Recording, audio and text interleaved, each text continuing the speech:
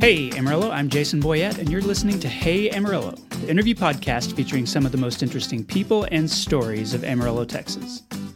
This episode of Hey Amarillo is supported by Lazy Boy Home Furnishings in Amarillo. You know Lazy Boy is a national brand, but its Amarillo store is independently owned and operated by the Hawkins family, who live right here in town. And here's the thing, they offer a lot more than just recliners.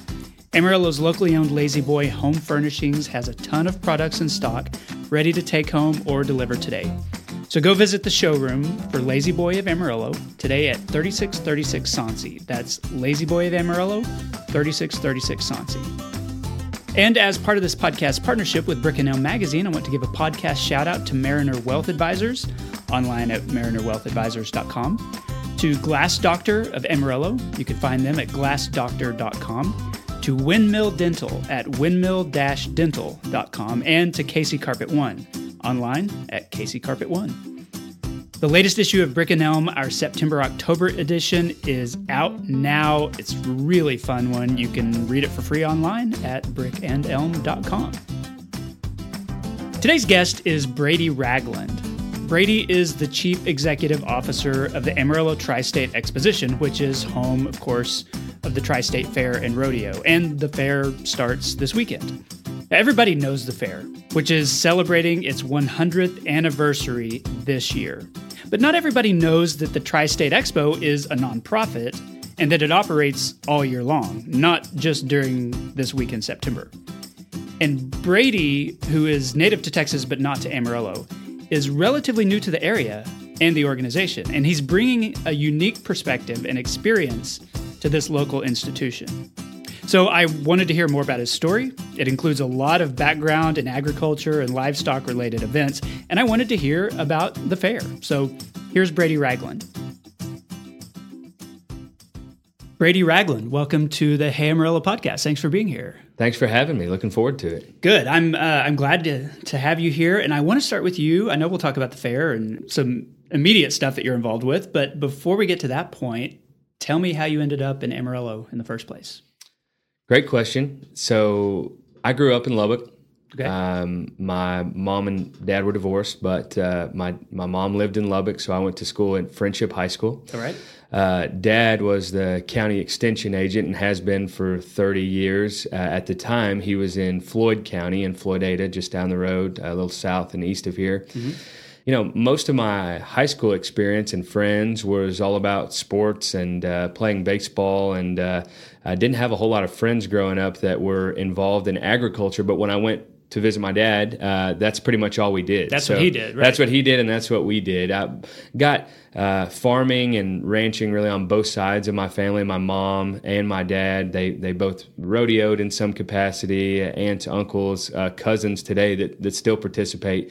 But for me, kind of a niche was being involved in the showing aspect, the 4-H and the FFA programs. I really took to those and enjoyed those. And so growing up, participated in everything that those two programs had to offer. Obviously, what did you show? What kind of stuff? Yeah, so first pig I ever showed was actually at the South Plains Fair when I was 3 years old. Dad had to tie a little bitty ribbon around my pig's tail so that I knew which one was mine as I walked in the ring. And so they have a video recording, on the old handheld camcorders back in the day. And I've watched it a time or two. It's been a long time. But I wore a hat, which Dad was adamantly opposed to in the show ring after that. But when you're 3, I think you can do whatever you want. So I walked in the ring and I immediately found my mom in the stands and just waved to her, to the whole crowd while the show was going on and my pig was walking around wherever. So anyway, grew up showing pigs, grew up showing cattle. Our family raises cattle really on both sides as well too. So that's kind of where I landed. My wife actually now, she grew up showing sheep. So we may have all sorts of species moving forward, but growing up I was participating in cattle and pig shows. Okay. And so that dominated my summers along with baseball growing up. But then, so as I was getting into high school, Friendships 4A, sports were competitive. I'm not an overly big or athletic guy, so I kind of fell out of those and picked up more of the sport, I guess, of livestock judging, which is placing 4 animals of the same species and ranking them, and then you get compared on how you ranked them versus how an official would rank them. Right. And so then you have to defend your placing with some oral reasons and kind of learn to formulate what they call reasons, where you provide your explanation of why you placed them the way you did. That led to me, I guess, receiving a scholarship to go to school at Blinn College. I thought I was going to be an Aggie growing up. So I went down to Blinn and Brenham for 2 years. Great to get away from home and see all that that part of the world had to offer. And then I ended up transferring back to Texas Tech. So the coach there recruited me, and just a long story, but ended up coming back home, went to Tech, got my master's there at Tech, and helped coach the livestock judging team for 3 years. Which is a really big deal at Tech. Like I feel like, that program, they're always traveling to Australia and winning championships and doing all kinds of things like that. Yeah, the livestock judging program, the meats judging program, and the wool judging program are really kind of nationally renowned. I was honored to be able to compete there and participate. While at Tech, we were fortunate enough to win the 2011 national championship, which, if you grow up in sports and you hear all this national championship competition, sometimes you only think about it in a sports realm, but there's national competitions, obviously, and everything else too. And it was an honor to be able to compete on that team. I actually was high individual overall. So do that, grow up, and Dad took us all over the place, going to camps and learning more about the livestock judging, and to kind of have it culminate at your last contest, winning. That was a special time. But before we move past that, I think of like student athletes, who are playing baseball or basketball and compete at that high level. Some of them move on to the pros. Some of them, just become really good, weekend basketball players. Like when you're in the livestock judging, do you think of it, regardless of your career, like do students think of it as, this might be something that becomes, a source of income, or that I continue to do as an adult? That's a great question. I don't think that anyone participating in livestock, meats, or wool judging thinks that specifically related to those contests that there's a future in that. I mean, sure, if you competed in livestock judging, there are a need for, like, for instance, the fair's coming up, we're going to have a need for a cattle judge. Right. So having that skill set will open those opportunities to be able to serve as that judge, per se, across the country, but that doesn't pay the bills. Okay. But what you do expect to get out of it are those connections, traveling up and down the roads, going to different contests, meeting with farmers, producers, all sorts of things within the agricultural industry. You kind of hope that the livestock judging experience as a whole leads you to your career. Does that make sense? Yeah, and those are skills that are transferable, whether you get into cattle feeding or raising your own cattle, something like that, right? Yeah, and it's not just so much like traditional animal husbandry, like raising the actual animals, which I think maybe would be the first thought if I didn't grow up in that, is that's what you would think of. Oh, that helps you raise better cows or pigs. But really, what I gained from it the most would be like decision-making skills. You only have 12 minutes to make a decision. I know there's only 4 animals, but there's a lot of factors on the way that you rank them. And then probably even maybe just as importantly would be an oral defense of your rankings. Teaches you confidence. It teaches you organization when you're speaking in front of people. It teaches you to prioritize certain factors over the others, and you have to do that within a certain time allotment. And so I've used those skill sets much more than the sheer, well, this is how to raise a better cattle or better pigs or whatever. So those skills stay with you forever. I would attribute livestock judging to a lot of that skill set. So that's where I was, and it was neat to kind of compete. And then literally, like you mentioned, weekend basketball. There is really no weekend basketball component when you finish livestock judging. You're basically just done. Yeah. But to stay on and coach the next team was kind of you get to see the reverse of what you'd been doing this whole time, where you see it from a coach's point of view,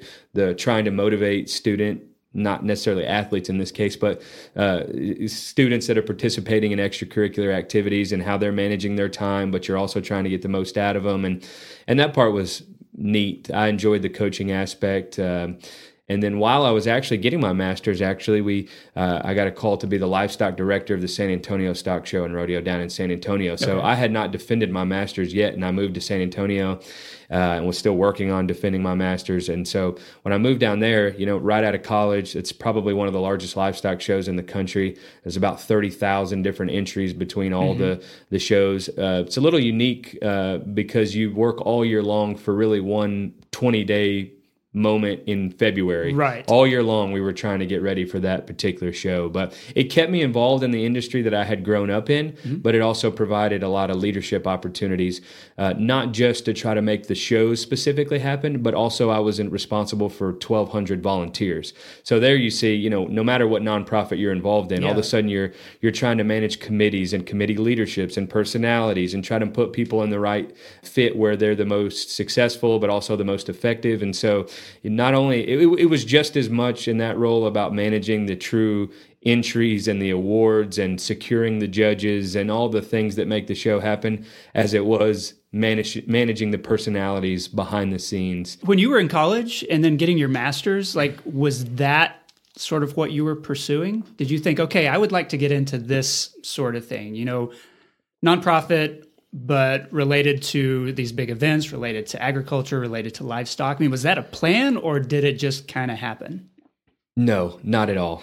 Matter of fact, I got my master's in ruminant nutrition. So I was going to, a lot of different avenues there, but potentially work for a feed company or something like that to manage or balance diets and or nutrition for beef cattle. I had no clue what I wanted to do. And really, how did you end up on their radar to offer you that job? The connections through some of the things I've mentioned earlier, through the livestock judging component and also stock showing in general. It's a big circle, but it becomes small, just like a lot of niche industries. Mainly the folks at San Antonio, Dr. Chris Skaggs, actually at Texas A&M, had recruited me to go to A&M after I had went to Blinn. And he was really tied in with the leadership group at San Antonio and said, hey, I know he didn't go to A&M, which a lot of schools like to stick to their alma mater when trying to fill positions when they're asked. But at the same time, I appreciate that he threw my name in the hat, even though I was getting my master's at Tech with, hey, this kid's about to graduate with his master's. I think he'd be a good fit in this livestock director role. So they called me up and I moved down there. But to answer your question, no, not at all. I don't think you can... being a livestock director or working in now fair management per se, I don't think it's a dream that most kids have growing up. You hear of being a doctor, a lawyer, an athlete, or a singer. Nobody grows up thinking, I'm going to be a fair manager, unless maybe their parents did it per se. But it is a really neat opportunity, and a lot of the things that I do now at the Tri-State Fair, I learned from my time at San Antonio about facilities management, people management. You got to manage interns, you've got to manage parents and FFA advisors and ag teachers that are calling, asking questions. You've got to put together committees and try to make them the most effective as possible. So I learned all that kind of down there. Did you feel equipped to do that? I'm thinking of somebody coming right out of school, finishing your master's, and then you get offered a job, and it involves managing 1,200 volunteers, a huge facility. Did it feel like something that you could be good at, or was there a pretty severe learning curve? I felt like I had the background to be good at it, but I think I was probably just naive enough graduating college when you're a college kid that you think you can maybe do anything, that I'll go down there and not that I was overconfident, I would say, but I just felt like this is a good fit for my skill set, and I feel like I know enough about the industry to be successful. And from that point on, it's just meeting people and knowing it's working with people, as all things really in life are. But when I look back and I reflect on where I was as a 22, 23-year-old and basically being handed those keys, I was not ready. Yeah. No, not at all. A lot of on-the-job learning. A lot of on-the-job learning. And really the best kind of trial by fire, you either sink or swim in some of that type of stuff. So, but that's a great question. No, I did not feel fully prepared for that, but I had great role models while I was there. My boss there, a guy named Jeff, and we still stay in contact today. He's still within the industry. He's moved on to Rodeo Austin, and so he works in Austin now. But we had a lot of 2 a.m. in the middle of the pig barns discussing this or that. I mean, conversations. You live on site during these large events. Days, yeah. So I mean, it was middle of the night. Oh, this, we've got this major problem, or we got to go solve it. I really liked what I kind of fell in love with was, and it's a double-edged sword because you hate it but you love it, would be the rush of the quick problem solving that comes with large event planning. That part kind of, once it gets in your blood, it's hard to get out of. And I learned that down at San Antonio, that as much as I hated being out in the rain in a parking lot addressing some issue at 2 a.m., when you get done with that and you have enough time to catch your breath, that's the part that you love the most. It's kind of exciting in a weird way. How long did that last at San Antonio? 5 years. 5 years. Okay. Until what year? So it would have been 2019. I got what I thought was a telemarketer or a butt dial. I got a phone number, a call from Montgomery, Alabama. I'd never even been to the state of Alabama. Okay. And it was a job opportunity to move to Montgomery and work for the Alabama Farmers Federation, which is just another way of the Farm Bureau, Texas Farm Bureau. Okay. So a lot of folks know the Farm Bureau through their insurance. They may, get an insurance quote for Farm Bureau. But what I worked for, the side of the operation that I worked at was more of the nonprofit, the ag advocacy side. So the job offer was, hey, moved from San Antonio, where I had gotten comfortable and familiar, et cetera, to a place that you'd never been, 3 states away. But we want you to be over our beef division, our equine division, hay and forage, and then sheep and goats.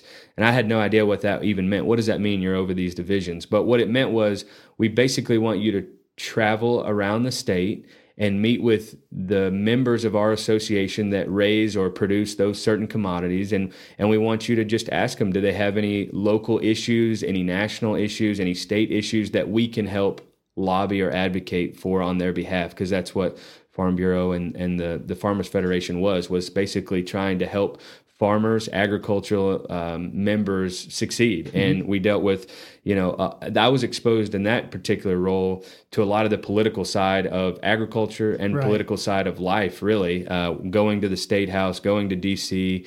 I didn't do a lot of the direct lobbying, but some of the policies that we had internally and how it married up with like state regulations or national regulations, I would have to figure out, how to either explain this to our producer members or what we could do about it. Could we get the law changed? Could we not? Do we have enough votes at the the State House or not? And so, and then with that, there was also a small component, which turned into a larger component to manage the largest livestock show in Alabama. All right. So totally different scene out in Alabama, just a lot less 4-H and FFA youth. Like Texas is its own machine. It's unbelievable the amount of opportunities Texas provides to folks that are interested in that opportunity.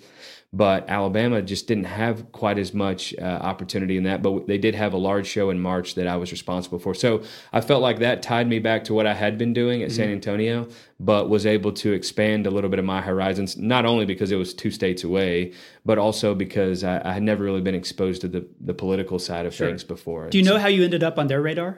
Well, just same like connections? Same connections. I mean, obviously not the exact same, but same type of story where it's just it's who you meet, and somebody tells somebody, hey, this guy might be a good fit. You may call him up. It was a weird exchange over the phone where something about my eventual boss, his name was Brian out there.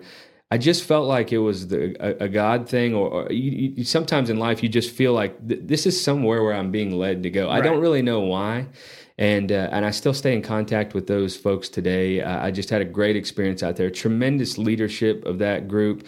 I mean, that's $1 billion company. It's an insurance company, but also the nonprofit ag advocacy side, much like Texas Farm Bureau is here in Texas. But to see an organization that's a $1 billion company, but I ate lunch right across from the president, who was as open and honest as someone could be. It was just such an eye-opening experience about leadership.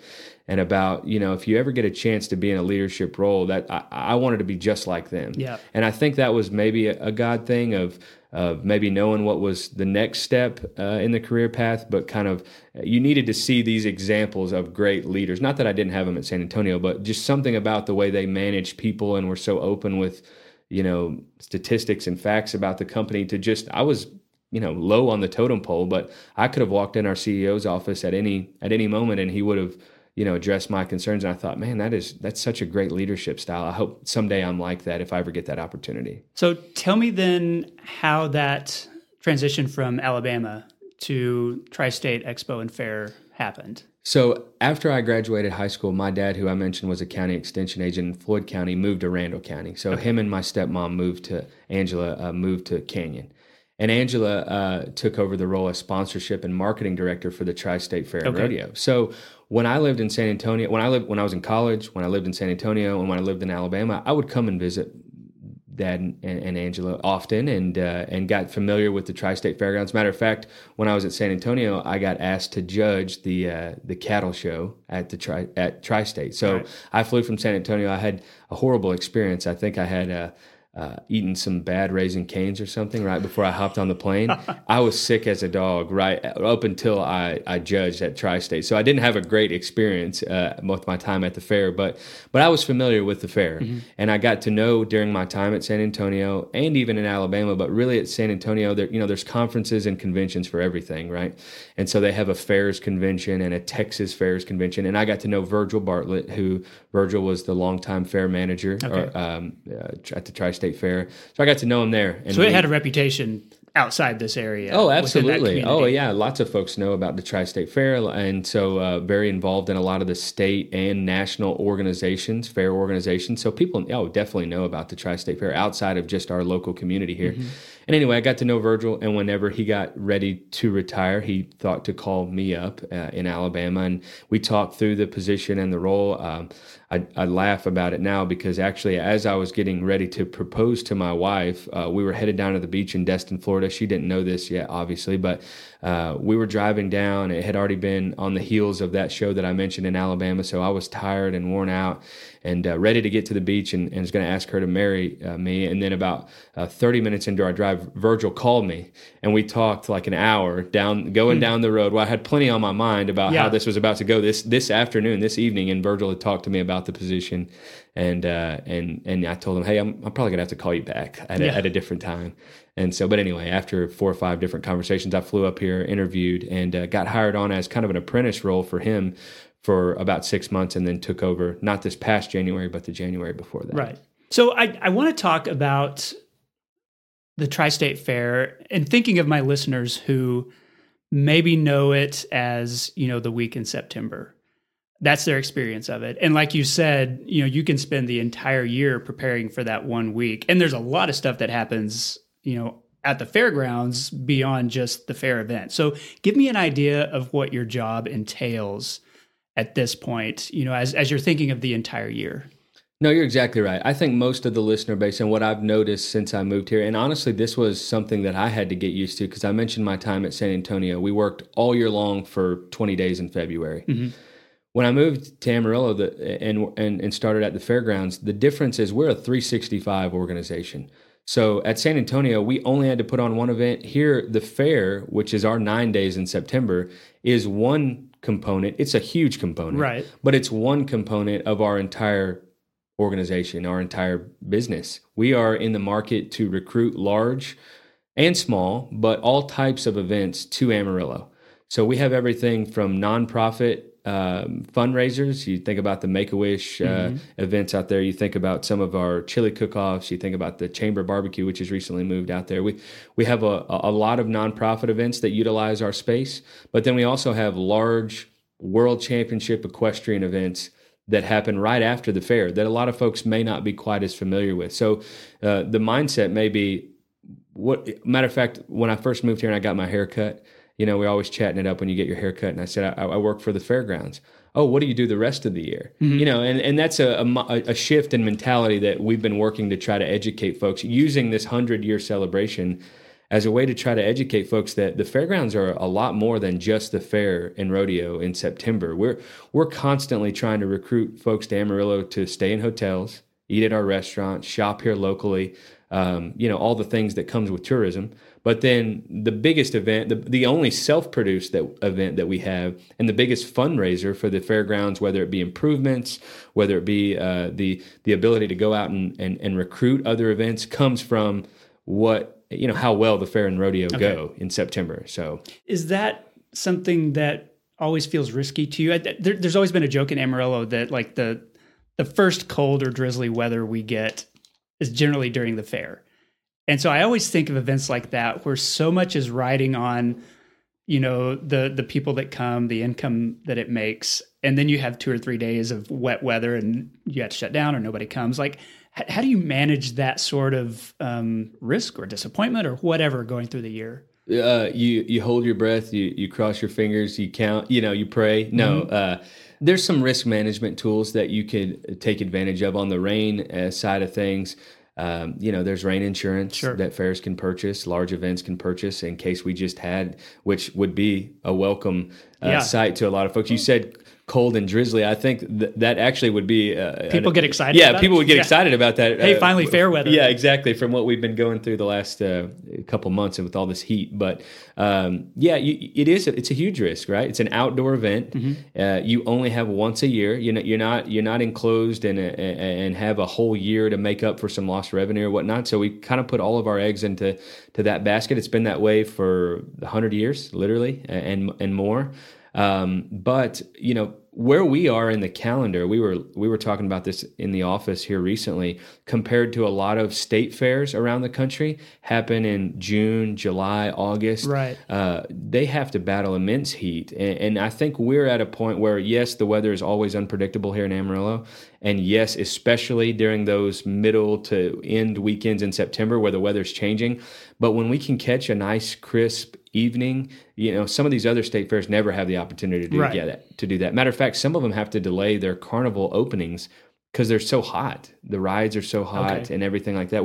We don't have to do that as much, but you know how it is if you've lived here long enough that that week in September is always. I mean, it could be snow. It could be 100. Or it could be the best week of the year. It could be the best week of the year. So, we kind of embrace that a little bit. You embrace that challenge. Our staff apparel can range from anything from coats to, obviously shorts in some cases. But, there's a lot riding on it. We try to do the best in terms of risk mitigation. Sometimes we also think about like this new Dancing in the Dirt concert series that we started.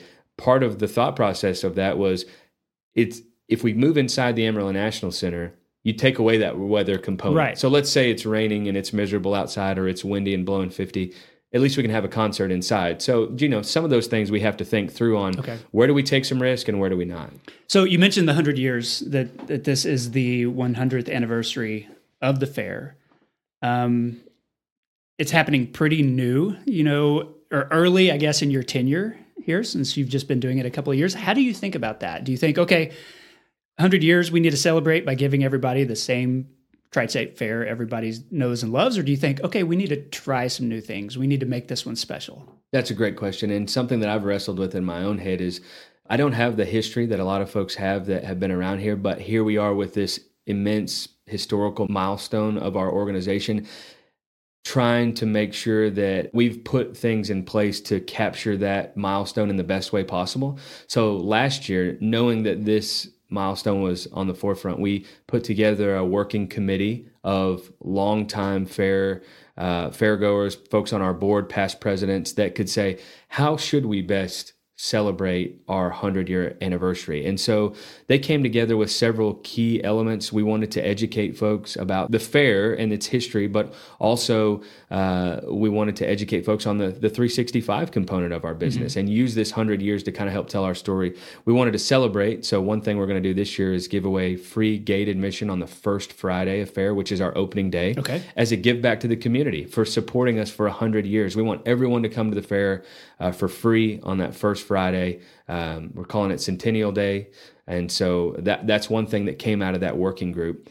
And then we wanted to use this 100-year anniversary as a way to help fundraise, and not necessarily to just go out and start asking for money, but to show folks that here's where we've been the last 100 years and maybe set a vision for where we want to go moving forward. So, to answer your question, I think we've tried to keep that historical. Folks that come out this year will recognize the same fair that hopefully they've known and grown and love, but hopefully start to see signs of things that are to come on the horizon. Like for instance, this year will be the first year that we're going to add a wine and beer component over near the Rex Baxter area, a wine and beer garden that Crush actually downtown is going to partner with to bring us some of their local flavors. And so seeing things that are kind of popping up, hopefully sets the stage for, this is the same traditional fair that we've had, but I can tell that maybe it's moving forward in a new direction. It's a balance between we need to maintain the tradition, but we also need to continue to grow and evolve, because the fair today is not the same as it was when I was a kid, in the 80s. But the changes need to be, I guess, incremental. You don't drastically change it overnight. Nobody likes just full-on change. Everyone gets a little apprehensive. No matter if they're a fan of change or not, I think they get a little apprehensive of mass change. So you're exactly right. We've got to find ways to continue to provide the nostalgia. I mean, that's part of the reason you go to a fair, right? Is maybe you grew up here and now you want to take your kids there and you want them to experience and have those same feelings that you had when you were a kid growing up. So you don't want to totally reshape the way that the fair, feels, but there's got to be some progress to prevent the whole, well, I saw it last year. Why do I need to go back this year? Well, I saw it 2 years ago. It was the exact same this year. So that incremental change is kind of a delicate balance that we struggle with internally on what's the best way to provide this to fairgoers. To close this section, I want to hear from you, since you are relatively new to Amarillo. You're not new to large events like this or the agriculture world.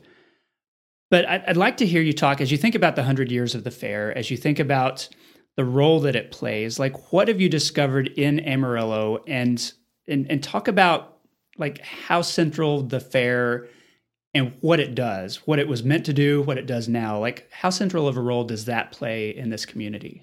Yeah, great question. And in doing some of the historical research that we've done to try to get ready for the 100-year celebration, it's really opened my eyes to the fact of, kind of along that lines of the last question, that in some ways the fairs are exactly the same as what they began with. 1899, the first kind of organized fair in this area that's on record, it was to try to bring the community together. It was to try to promote agriculture and our Western heritage. It was to try to entertain folks with trapeze artists and, high-flying acts. That's not undifferent than what we're doing right here in 2023. So I think fairs are what I've learned and what I feel, and especially here in Amarillo, because more than any place I've ever lived, Amarillo does have a sense of community. It has such a giving spirit to the people that live here to promote or to try to progress, like local nonprofits or people in need. I've just seen such a giving heart from a lot of the folks that I've met here in Amarillo. And really, I think fairs offer that place for a community to get together, to share in an actual physical activity. So much of our life now is on our phone. It's in our basement, it's in our living room, watching the television or watching our iPads or whatever. And a fair provides an actual, real, tangible experience where it's face-to-face interaction. It's out in the community. You're meeting people. You're talking to people. You're going with your family and your friends. There's not a whole lot of those types of activities left anymore. The baseball games offer that, and just a handful. But fairs kind of represent that, and they have for a long time. And I think that's the one advantage we'll have continuing to move forward, is that real, tangible experience. Yeah. The fair to me is one of those places that it engages all the different senses. Like, I've heard a lot about how smells can, generate memories and get attached to emotions and stuff like that. And when I smell, the sawdust and, the just livestock and stuff like that, like I think of the fair. That combination of smells, whether it's the food or the animals, all those things like that, it smells like my childhood. Yep. And I think there's a lot of families that probably feel like that, and you're right, they're wanting to recreate that, and you just can't get that anywhere else. Yeah, honestly, I feel a sense of responsibility for that, and we do as a staff and an organization to provide that experience to the community. It's a quality of life experience. I mean, what would living in Amarillo be like if there was no fair? So probably to some, maybe it would be the exact same, but to others, that is a historical part of their or memorable part of your childhood, and what you just mentioned, all the sensations that come back when you see a carnival ride or you smell fair food or whatever. That experience is something that we don't take lightly. I want to try in the next however long to try to build on that experience, to make it as positive as it can be for fairgoers, to where they're making memories with their family, with their friends, amongst the community, and we don't take that kind of responsibility lightly. This episode is supported by StoryBridge, an early childhood literacy program. In Potter and Randall counties, less than half of the children entering kindergarten are ready to learn to read. And this educational deficit at age 5 negatively affects a child's performance in grades 1 all the way up through 12. So a couple of years ago, Storybridge launched the Dolly Parton Imagination Library program to address this problem. Thanks to generous local donors, more than 6,000 children under the age of 5 are now registered and receive a new age-appropriate book in the mail every month. And this comes at no cost to their families, which I love. Storybridge wants to expand this program, though. They want to reach more than 10,000 area children. And so that's where they need your help. To give, to get involved, visit storybridgeama.org and learn more. That's storybridgeama.org. Okay, I'm back. Brady, this is the part of the show I call 8 Straight. 8 Straight is sponsored every week by Panhandle Plains Historical Museum in Canyon. It's the largest history museum in Texas, and its collection includes dozens of cowboy hats, showing how that indispensable part of the Western wardrobe has changed over the decades. I'm sure you have seen a variety of cowboy hats in the work that you do. Yes. And will during Fair Week. You can learn more at panhandleplains.org. Okay, first question. When you think of Amarillo 10 years from now, what do you hope for? Before I do, can I give a shout out to the Panhandle Plains Museum? Absolutely. Renee Dantes, who works there, she helped us. She was the one that organized a lot of our old archives and our files. So I want to give her a shout out because she came to the fair and she's actually a fair kid herself. I think her granddad was at the South Plains Fair in Lubbock. Really? And okay. So anyway, she had a tie and she really helped us. So she's an indispensable resource for us too with Yes. Brick and Elm. Is always able to find those historical photos. Just so good at her job, and Panhandle Plains just as the repository for all of that history is amazing. So I want to give them a quick shout out. Yeah, and absolutely. Then the question on what it looks like in the next 10 years, what I hope is that we are able to grow, but still retain the small town community feel that I think draws so many folks either here or that have lived here, back to come back. Sure, you want more restaurants, more shopping, more things to do, but can you do that while retaining just this kind of spirit that is Amarillo? And I hope we're able to retain that in the next 10 years. Okay. Other than wind or rain and drizzle during Fair Week, what does this area have too much of? Gas stations? I don't know. I feel like everywhere you go these days, there's a new gas station. If you run out of gas in Amarillo, it is your own fault. You're always within about 100 feet and can push your car to a gas station. And I don't know what that is. I don't know the recent push for it, but it seems like they're everywhere. It's such a good experience now when you go in. They're so clean. They got all these things to buy and stuff. But anyway, I feel like there's one on every street. But it's been brought up before by guests, and it's one of those things that I don't often think about because I've grown up here, and so it's always been Tootin' Totems and Pack-a-Sacks and all that stuff. But a lot of newcomers have that perspective. Mm-hmm. They're like, there are more gas stations here than anywhere I've ever lived. I promise you, there is. And I guess it works. I mean, they wouldn't be building them if there wasn't a customer base. And it makes sense. I mean, we're a throughput with I-40 and 27 that there would be maybe more than just another town. But gosh, I can't remember a time where there seems like there's more going up than there are now. Okay. What does this area not have enough of? Rain, trees, maybe. And I say that because I did live in Alabama, and what a difference it was. But, maybe this is weird too, now that you say it. I feel like every steak I've had from these local restaurants has been good, but I would feel like almost the beef capital of the world here, we would have more steakhouses. Like there would just be an abundance of steakhouses like there are gas stations. But I really feel like maybe for what you think about Amarillo, just if you didn't live here, there's maybe not quite as many that specialize in that as you would think. That's a valid point. I've had guests before say that the best steak you can cook in Amarillo is one on your grill in your backyard because the meat's so good. But I think it is surprising to people that we have a whole lot of Tex-Mex places, a whole lot of Thai restaurants, but not a lot of steakhouses. No, seriously. And I think you obviously think about the Big Texan, and it gets a lot of national notoriety. I don't know why there's maybe not more local restaurants. Just small ones. that focus on the steak experience. So. Okay, that's an interesting answer. What's your favorite local coffee or tea shop? Not a big coffee guy. My wife has gotten me into coffee a little bit more, but I'd say HTO. Okay. That's coconut tea.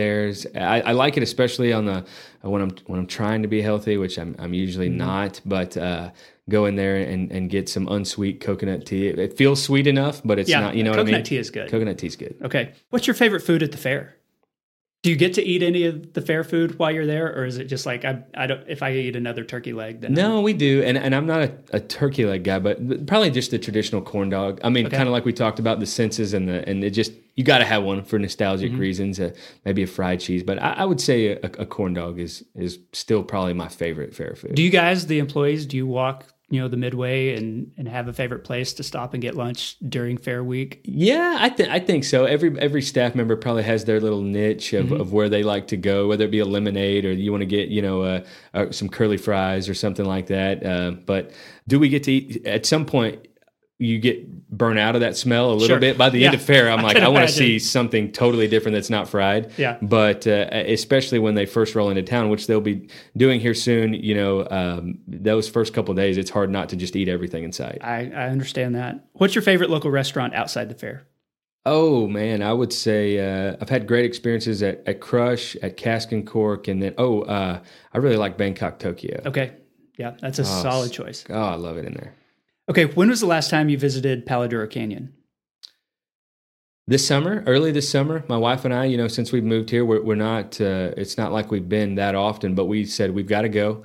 We hiked Lighthouse in the morning, good experience there, and then we went back a few weeks later, I guess, and went to see Texas. Okay, so, great show. 2 of the bucket list experiences. Oh, have to, absolutely. All right, last question is, what's the most underrated thing about living in Amarillo?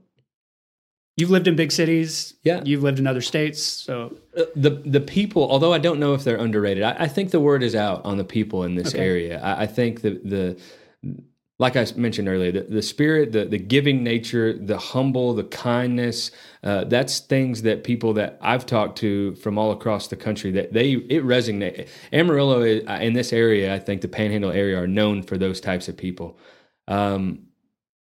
I guess I would say like sunsets, sunrises, and I probably took them for granted growing up in Lubbock and visiting here in Amarillo. But when I moved to Alabama and the trees, the sunsets low, I kind of miss that. Yeah, you can't see it. You can't see it. The flat and the beautiful sunrises and sunsets that we get here. I hope I need to be better about not taking those for granted because they are astounding. Okay. That concludes the 8 straight questions. I like to close by asking my guests to endorse something. So what's one thing you would want listeners to know about or to experience? Well, of course, I got to give a shout out to the fair, right? I mean, I don't know that a lot of folks know that we're a nonprofit organization. I mean, our fundamental goals are to increase tourism. We want to also support education. So this year we're giving $100,000 away to local students in terms of scholarships. Which one neat thing about that, we're going to give $50,000 away into 100 students in the form of a $500 scholarship, and that's one part of that $100,000. And so we did a survey for them, and we're asking them where they're going to go to college. And 51 of the 100 said they were going to attend either Amarillo College or WT. Okay. So 51% of those students are going to stay here locally, and that we're hoping to help educate. And we want to be known for that educational leader moving forward. We're going to put a large emphasis on scholarship giving, youth education. I don't want folks to think the fair is totally self-serving, because everything that we make for the fair is either pouring back into the fairgrounds to help recruit more events to improve the fairgrounds facility, or it's going to go straight back into the community in the form of youth education or other nonprofit giving that we partner with. Are most of those scholarship students, are they moving into agricultural fields, or is it pretty broad-based? Pretty broad-based. Most of them would probably have an ag slant, but they're going to be freshmen, so who knows where life is going to take them. But these are going to be future, doctors, lawyers, anybody you can think about. We're hoping there's so many good kids in this area, and we want to try to give them that next foothold to where they want to go in the future. So. Okay. Brady Ragland, thank you so much for being on the podcast. I appreciate it. Thank you so much for having me. And that concludes the episode. I want to say thanks again to Brady for the interview. The Tri-State Fair, of course, opens this weekend. You can learn more at tristatefair.com, or just go to the fair.